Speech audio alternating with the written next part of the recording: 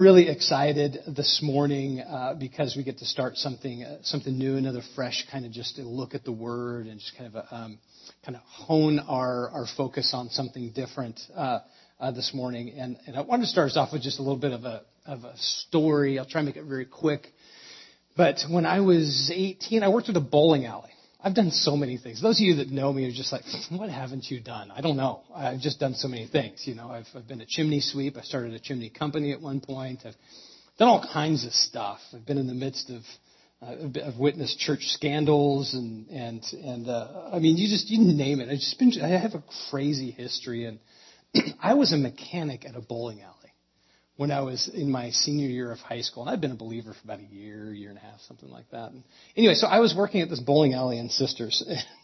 And to give you a little a backstory, I grew up in the 70s and 80s where hotboxing your kids in the car from your cigarette smoke was fully acceptable. Anybody else grow up like that? Yep, right? Seriously? Like, it was offensive. I would get in trouble for asking them to crack the window. Right? Yes, it was so not fair. And so I would try to, I had such a dislike for it because I grew up with it. And it was just me, but I would try and be strategic when we would go somewhere. I would try to get to the car first, or the truck first. And yes, I would crack the window. Of course, that's before there were electric windows, really. So you'd crack the window just ever so gently to where Dad or Mom would not notice. But I am not kidding you. If I'm lying, I'm dying. If there was this much of a crack, almost negligible, I would do all I can to look like I was napping, but really I was doing this.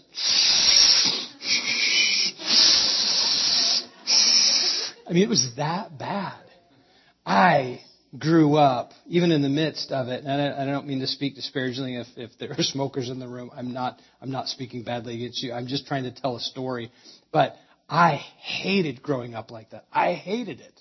So much of my family loved it. Matter of fact, they all went on to be chain smokers, continuing. I got the opposite bug. I hated it. And so I grew up with this disdain for it, and still to this day, I mean, I could smell it 200 yards up from a car, 17 cars up. I mean, I have such a heightened sense of awareness of it, and so let's fast forward from the 70s and 80s. We're back at this bowling alley, and if you've spent much time at some old bowling alleys, you know that was basically just a big amusement park of hotboxing. And so they were just full of smoke. And so, but I got the privilege of hanging out in the very back. And so I'd open all the windows, the doors. It would be so cold, but I didn't care because the air was clean. Just leave me alone back here. I'm fine. And so, when the machines would foul up and jam, or I'd be running back and forth on this catwalk and fixing things as people were bowling leagues and stuff. It was kind of fun. It was kind of crazy. But the people that were my overseers was the manager and the head mechanic, and they were mentoring me in this role. But the people who owned the bowling alley were Christian friends, kind of mentors of mine in the little Assembly of God church that I got that I met the Lord in. And so they gave me this job, and it was great. It was a great opportunity. And they were pretty heavy smokers themselves, constantly have something burning. And so when we negotiated my job there, I just said, I really appreciate this opportunity, but there's one thing I really, really, really don't want to do. Don't ask me to touch an ashtray. If that's going to be a deal breaker, then that's going to be a deal breaker. I'm sorry. I appreciate the opportunity. And they said, no, that's okay. We can work around that. Because I had cleaning duties after closing, and so I just have, so there are these bowls of ash heaps, from the nights, so I negotiated that, and I wasn't gonna touch them, and that was really clear. But the manager and the head mechanic, they were not believers, and they were as old school, professional, in it to win it, bowling fanatics as you could possibly. Any movie that pokes fun at bowling pros and things like that, and the hideous comb-overs and the polyester get-ups, that was these two guys. I am not exaggerating. And they were nice enough guys, but the manager did not, I don't think he really liked my relationship I had with the owners. And so he was always kind of picking at me, finding things wrong with what I was doing. And I'll never forget the day that he came to me, and we were kind of opening up for the morning, and so it was really pretty quiet in there. And I'll never even forget his mannerisms. And I remember he says, "Paul, need to talk. I think what we have here in our midst is a lack of communication." And I said, "Okay, what? What's it?" "Well, now you've been here like a month, and there's something that happens time and time and time again, and you never clean the ashtrays." "I have to." And so we have a pretty big breakdown of communication here. And then he put his fingers on his big pot belly and did this and then looked at me. And I said, "The breakdown of communication, I don't think there's any breakdown of communication. I don't think there's any lack of communication. To me, it's crystal clear. When I came on to this job and this role, I agreed that I would never, ever under any circumstances touch a dirty ashtray. And I am proud to say that I have kept up my end of the bargain." And smiled and smirked like every 18-year-old know-it-all. You could see the face. You could see the expression. And then his face got really, really, really red. He stopped tapping his belly, and then he stormed off. And I thought, I won! Zing, zing, zing, zing, zing! And yeah, I guess I did, because that was an agreement we had. But there was something, I'm not gonna lie, there was something dirty feeling about that interaction. I did not know what it was. Now I know what it is now. It didn't take me long. It didn't take me long retelling that story to a mentor at the time, another pastor, youth pastor who was mentoring me and discipling me, where he revealed why that interaction felt dirty. It felt not okay, even though there was this fleshly part of me that was just like, I was doing my own tapping of my spiritual belly. And I just thought I was so right. I thought I was so righteous and right. And there was something just weird about that. Really what I needed to employ was a whole heap of humility in that moment. And I didn't. There was no humility in that interaction whatsoever. There really wasn't. And I felt like I had known every angle about that situation. I had all my T's crossed and my I's dotted in it. But there was still something so undone and so incomplete about that interaction. And as a young man, that was actually really big for me. And the thing that I learned when I pulled back from that is that I had a whole heck of a lot more to learn than what I thought I had to learn in that moment. I thought I was teaching him something. When he was this non-believer who was just in this weird bubble all of a sudden he'd never been before in his life, where he's in the midst of other believers. Matter of fact, that he's got for the first time, he has employers who are believers. And even me, I'm a coworker, and I'm a believer. And I'm so right. That was one of those interactions I wish I could kind of have a little bit of a redo. But I had a lot more to grow in my faith than I really thought I did. And I'm so excited about this series because it's called Rubber Band. It's all about spiritual growth. For the next 4 weeks, we're going to dive into the scriptures and try and really wrap our heads and our hearts around what does it mean to spiritually grow. It's a really loaded statement, and probably if we polled everybody would have a little bit different of a definition. And it's not because we're so divided, it's just because it's a big, massive concept and idea. And I'm going to try and rifle through some of this to kind of get us oriented today, but I have something kind of fun I want to do. And I'm just I don't know if you've played with one of these rubber band balls ever before. They are a lot of fun. If you have an office somewhere, or just, you really need to get one. There's few bucks on Amazon, and then we ship it right to your door, and you can have one of your own. But I want to share, and so I'm going to give this here to Mark. And I want you to take 1, 2, 3, 4, however many. You put them on your wrist, wrap them around your keys, hang them from your visor, because I want this as we start and really kind of set a trajectory of understanding what it means to grow spiritually. I want us to have some reminders around us. Don't snap your spouse with it or your kids. I know. Jerry, I know you know better. No. Yeah, exactly. But I want you to take one just as kind of a reminder as we kind of set sights. But today we're going to look at spiritual growth as a discipline. And what does that look like? Take those rubber bands, and there are some pretty mean uses of a rubber band. All the guys are like, yeah, sure, yeah, I've got my top 15 right in my back pocket, just ready to go. Yeah, and so I remember that my sister taught me, and I really apologize in advance if this misfires, Steve, but she taught me how to make like a finger gun, like this, and she taught me how to do that, and. More often than not, though, when I was learning, it would backfire and smack me in the nose. So that wasn't really a popular usage of it. I just felt like as I grew older and I had my little brother, I really found that just more really the direct, the old stalwart, or if they're sleeping, one of these, right on the back of the hammy. That's just good stuff. That's good entertainment right there. Now it's all sophisticated. Matter of fact, if you go into our RV, in one of the cabinets, we have rubber band guns. Yeah, it's just so fun. Yeah, you just love it. When no one's looking. Yow! Good times.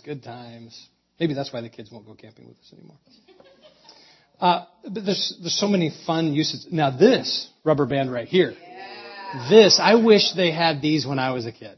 I probably would have went to juvie at some point had I had access to something. Because you can really, it's like a compound bow. You can just really pull that back, and it's just amazing. Just love it. I got to get my licks in. This is your last Sunday.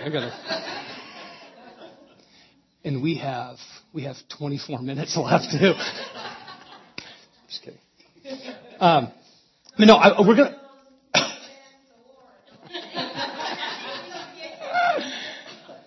So if you have a Bible, go ahead and turn to the book of Hebrews, chapter 5. I'm going to put it up on the screen here in a minute, but I want us to read this.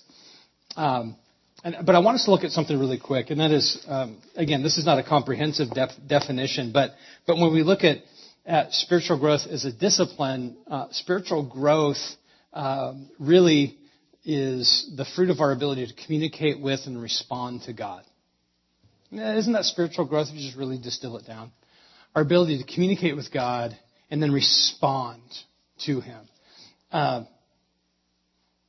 Because if this communication with God breaks down, our spiritual growth gets stunted. It really does.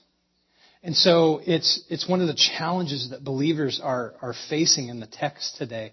And so I want us to read along. It's just a little portion, but today, later on this week, if you want to have a greater look at it, you can kind of just start reading from chapter 1, Hebrews, and just go all the way through. It's a pretty short book, but it'll kind of give you a little bit better context. But for today's sake, we're going to just read out of chapter 5, verse 11 through 14. It says, "About this we have much to say, and it's hard to explain since you have become dull of hearing.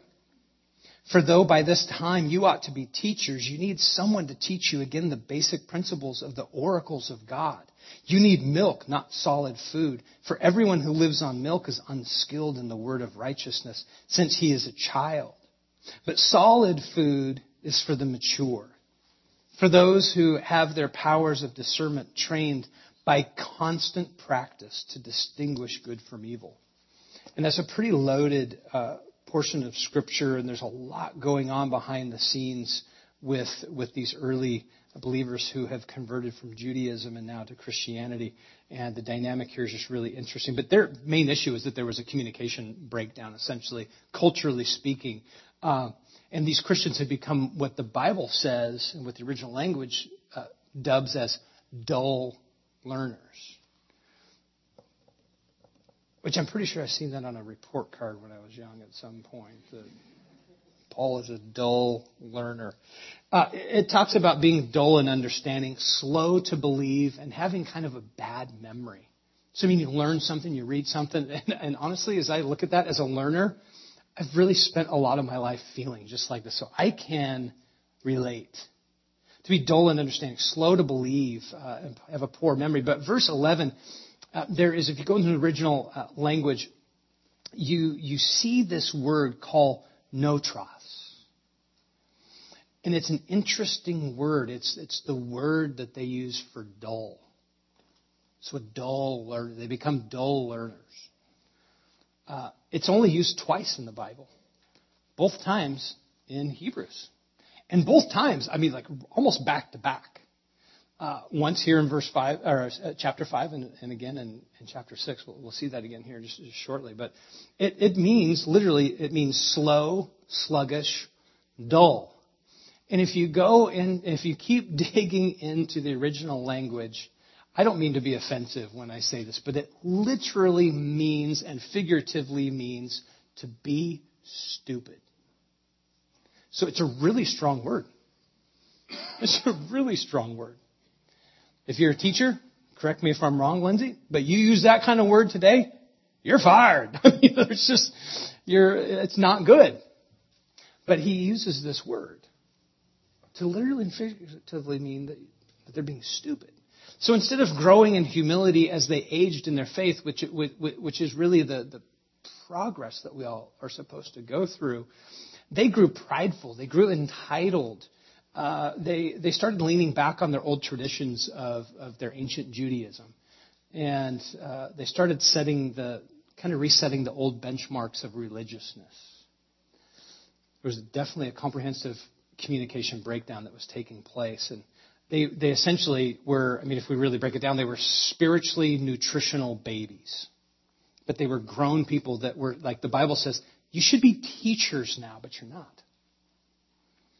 And so, regardless of how many traditions that they observed, no matter how much information that they were able to absorb and recant, they still needed what the Bible says is milk. They still needed milk. But here's the other facet of the breakdown of communication. They thought they were the gatekeepers of the meat and potatoes of the gospel, of the deeper things. And they were oblivious that they still had not graduated beyond formula. They still not had graduated beyond strained carrots and peas, the baby food. They hadn't. And that was their challenge. That's what's going on here. But let's fast forward to us today in our culture. If that was their issue, what is our challenge if there is ever a breakdown of communication with our spiritual growth? I'll tell you what it is.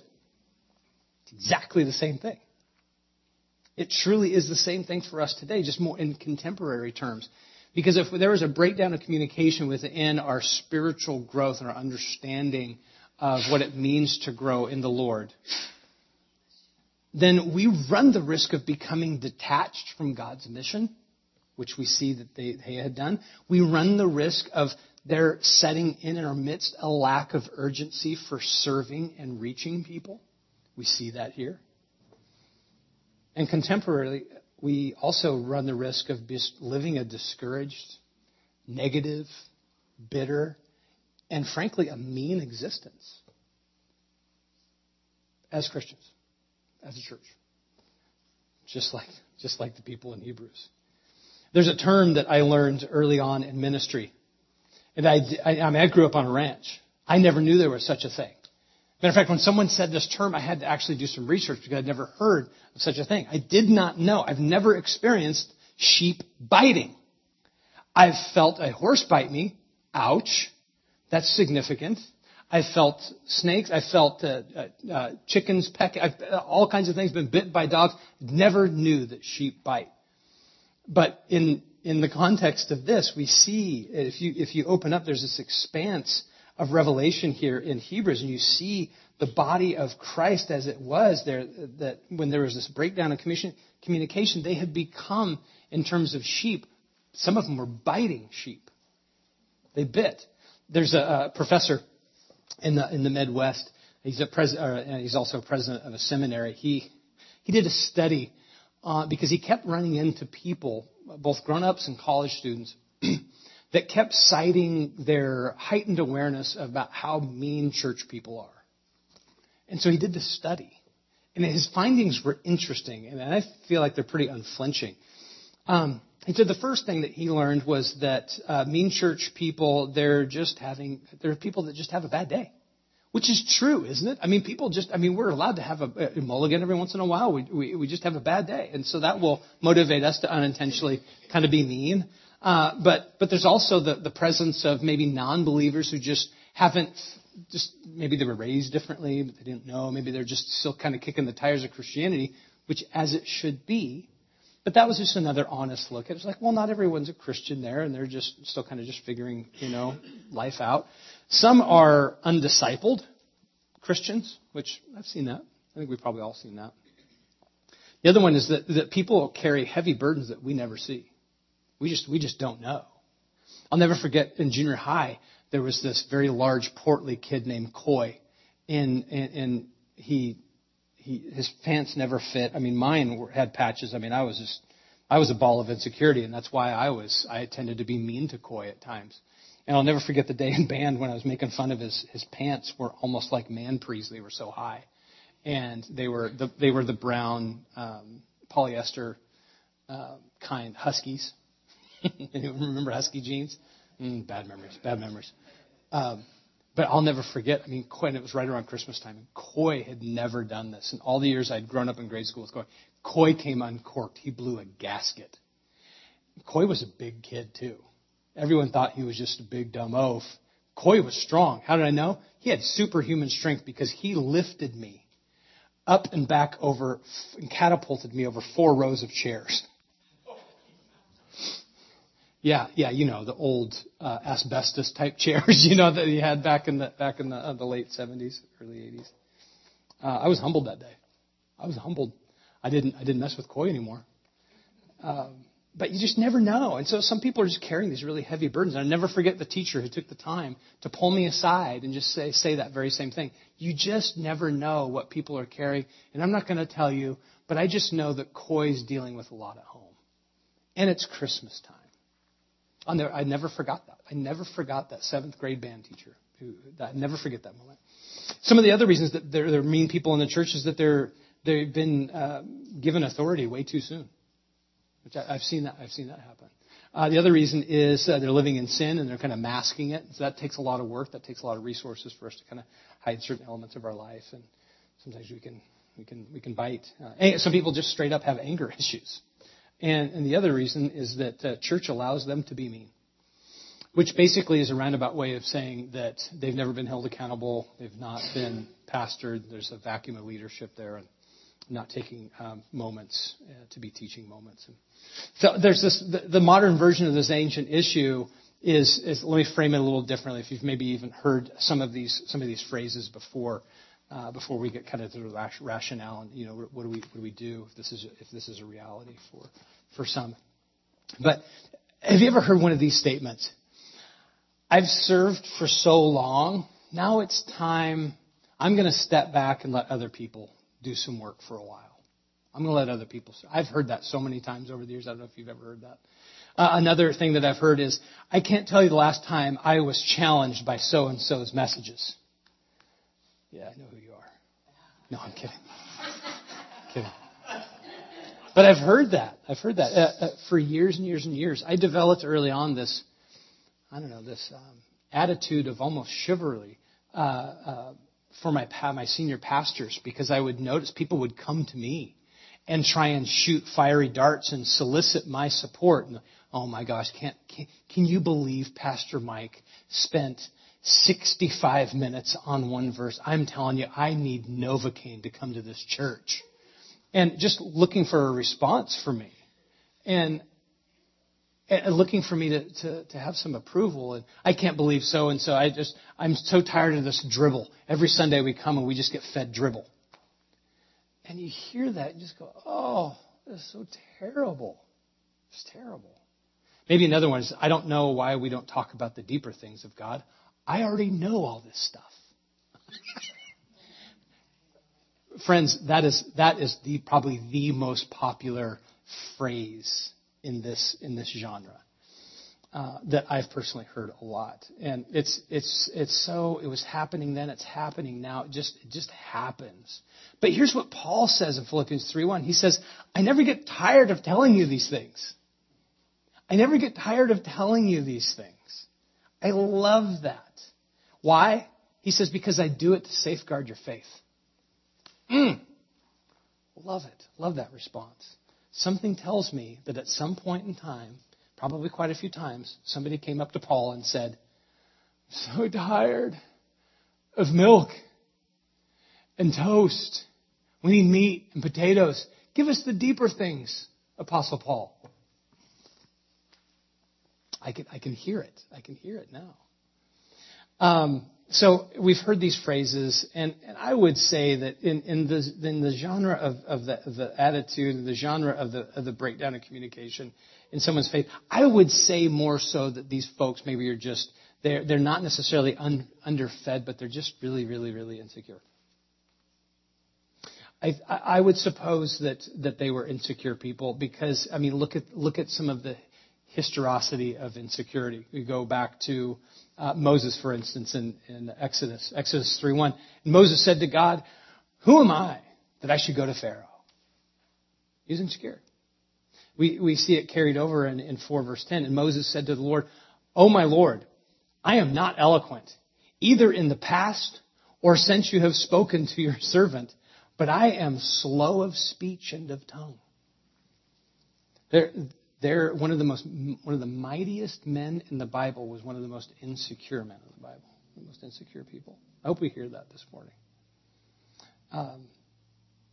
And there's deep insecurity, and insecurity tends to motivate destructive words and actions, don't they?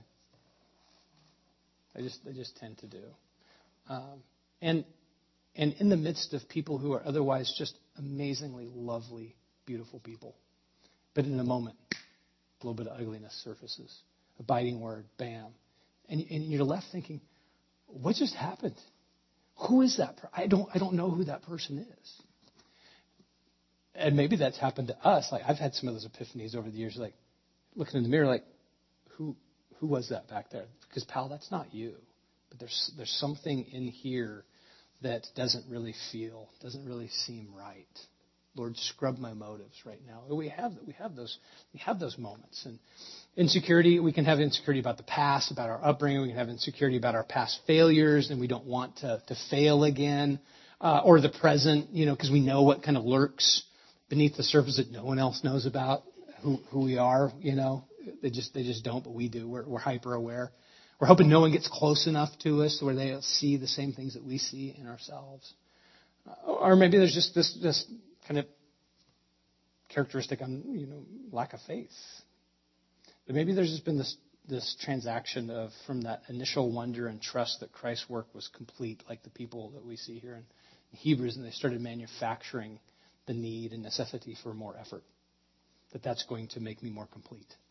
And that is what happens when we start to trade the lie for truth. The lie that we're really, really, really, really, even in light of that, the cross, we're still really not that secure. Surely there's something that I could really add to my salvation. There's something that I could probably add to my rightness. And there's all these things. But at the end of the day, insecurity is one of those pieces that really tend to stall our faith. That's what our ancient friends were dealing with. But I'd suggest one of the main things that they were dealing with was this reoccurring surfacing of insecurity in them as believers.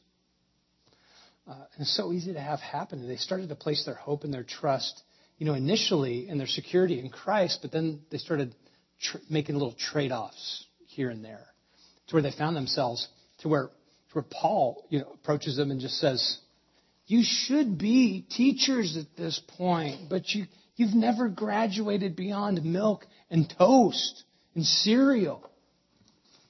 How do we know? I mean, you know the stuff and you can spout it out, but you're not living it. And that's how we know. And he comes straight and says, you're being dull. Stop being dull.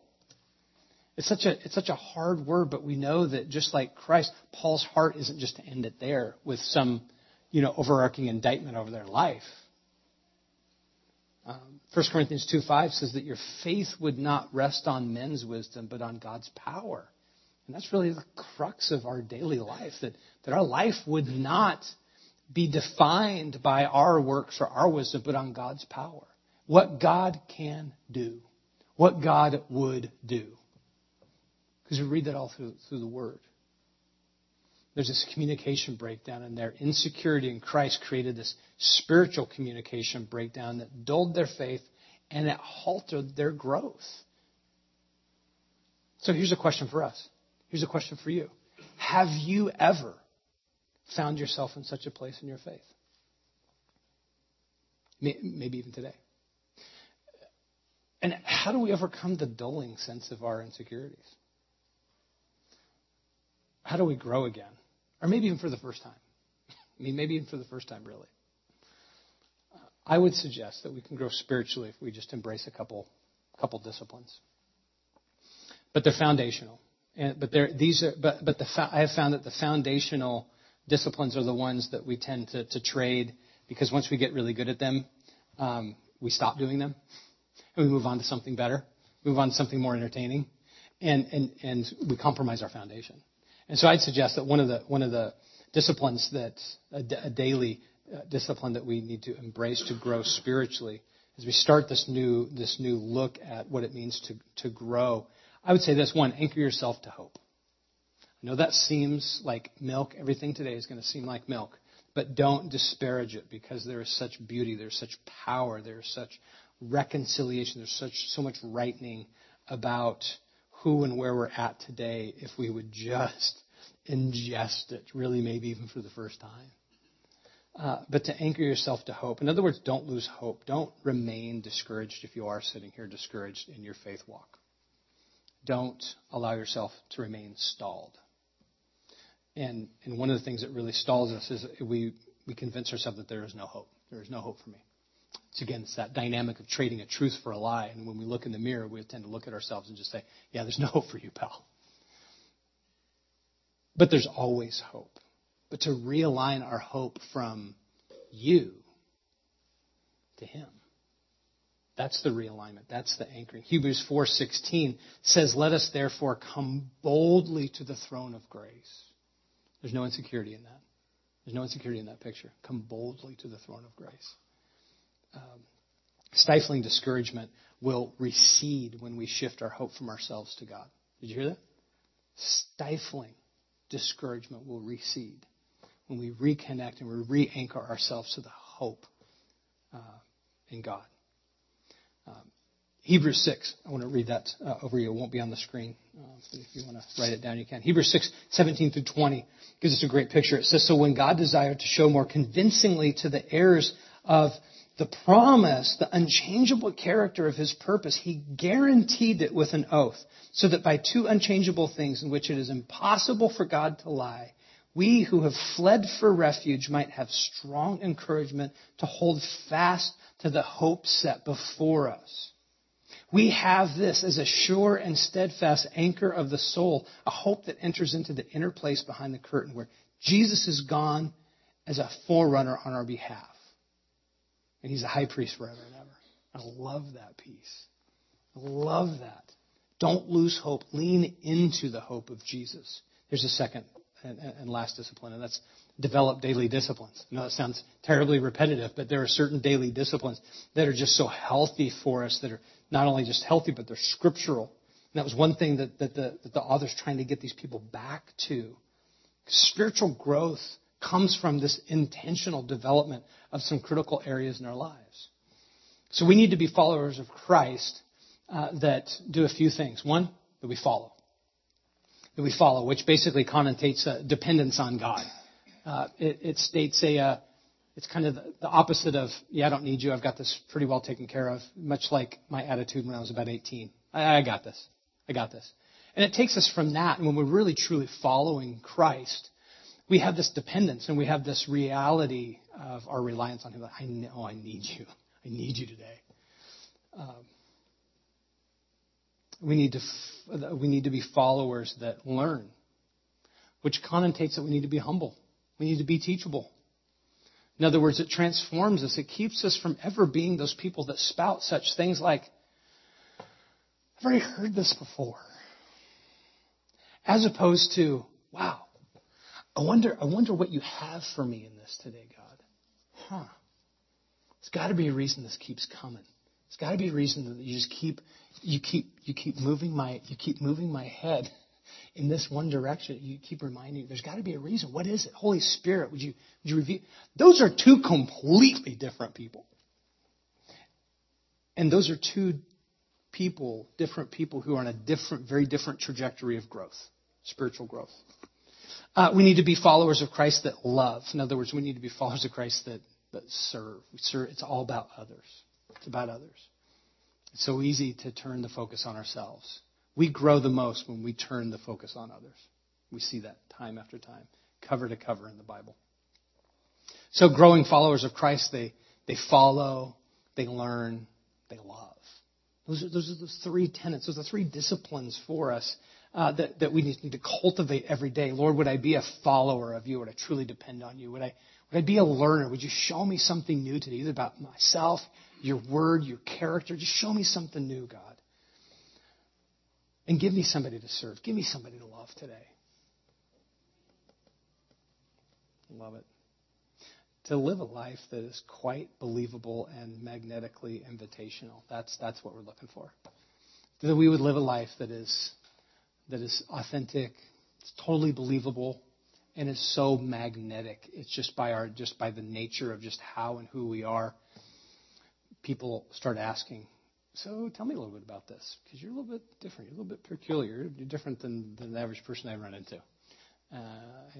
What's going on in your life? I love those questions. I was getting my hair cut just recently down in the Hawthorne district, where I get my hair cut at one of those weird, crazy places. But I love going to weird, crazy places because it puts me in line with other people like myself that are just kind of weird and crazy. And sure enough, we weren't in 30 seconds into the chair, and he says, so what do you do? I love that question. I love it. So here's Mr. Tatted from the East Coast, hardcore dude, so many piercings I couldn't even count. And he says, so what do you do? And I said, I'm a pastor. He stopped. He's like, really? Like, in my chair. He almost looked at me like, dude, what do you think? What are you doing here? Shouldn't you be at like a barber shop? He didn't say that. I could just see it. I could just imagine it. And he said, so you're a Christian? And I said, yeah. He said, well, tell me about what kind of Christian? And so he was asking these questions, what kind of church and what does that mean? And I really don't believe in that stuff, but this guy, I've never seen someone so hungry for understanding, but someone who put so many great walls up around him. He just said, now I'm not really asking for me. I'm not into this. Just so you know. But he stopped cutting my hair and he'd look in the mirror, which is weird because wouldn't you just turn around and just look at the person? But that's just what they do. So they stare in the mirror, right? So you're having this weird conversation in the mirror and he's, Edward Scissorhandsing, and he's asking me all these questions about my faith and our church and denomination. I really don't believe in denominations. I told him I don't either. He's like, wait a minute. Didn't you just say you belong to one? You serve in one? I said, yeah, well, it's more of a network of churches. It's a denomination, but it's quasi. And he was asking all these crazy questions. And after the haircut, he stood back and he said, I've thought about attending a church, but look at me. What church do I go to? I said, today's your lucky day, my friend. I've got just the church for you. He said, what do you mean? I said, my friend Greg pastors Portland Foursquare, which is about 6 blocks from here. You would love to meet Greg. because I said, matter of fact, I told him this. I said, I don't mean to offend you. I mean, because I know I look a little bit Opie Cunningham-ish to you guys. I get it. But you guys got just a real solid head of hair. Way to go. But Greg you would think he was, one of the barbers here, but he is an on fire believer. He's a Foursquare pastor. And I said, here's my card. And so I gave him all this information about how to connect. And it was just one of these weird things where I just really went in for about a 30-minute haircut. You just never know how God's going to use you. You just never know. But I believe this, friends. It's not random. I believe it's on purpose. Now, I could have had a different character that day. I had a lot on my mind. I was really looking forward to a relaxing haircut where I could just turn stuff off. And God, in His great and divine sense of humor, is like, no, I'm going to turn stuff on. I'm going to open the hose, pal. Are you ready? I'm going to use you.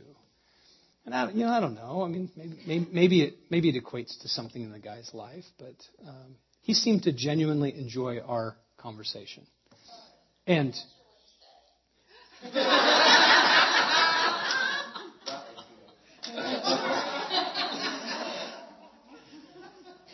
Siri, how long will Paul speak today?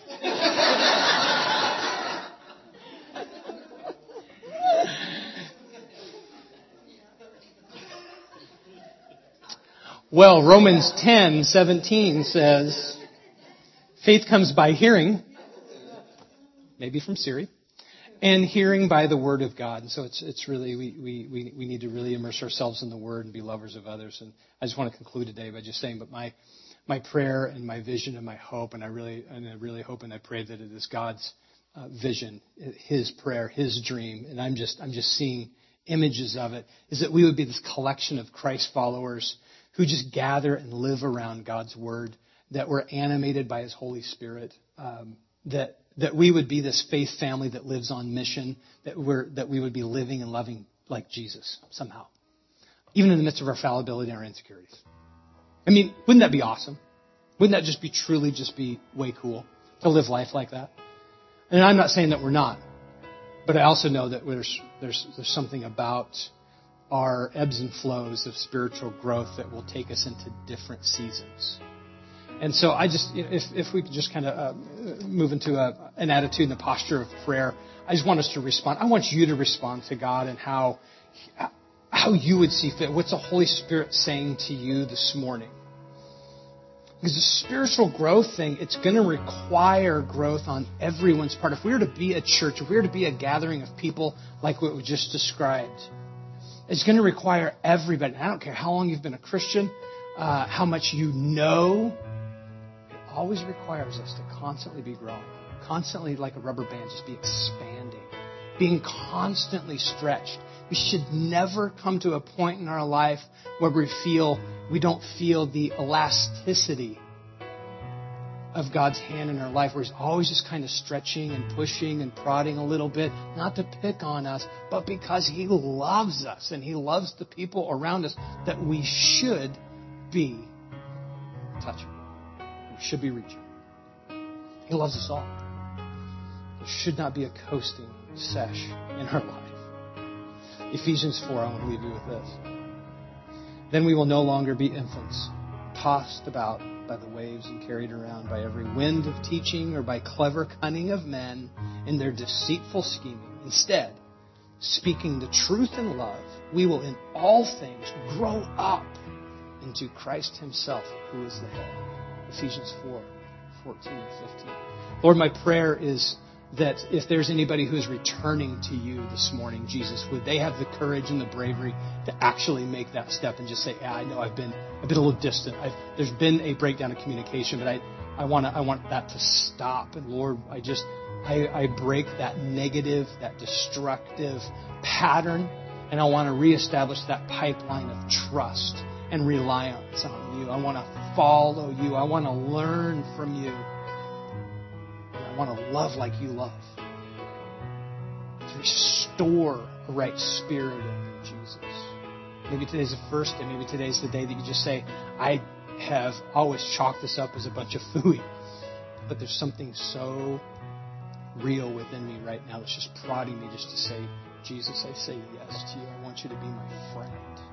I want faith like it's been described today. I want to anchor my life to your hope for the first time in my life. Really, Jesus, I want us to be friends. I want to know you.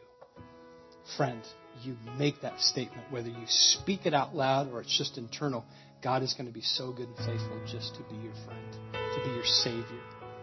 You say, Lord, forgive me. Fill me, restore me, resurrect my life. Maybe for the first time, God. Just give me true life and love.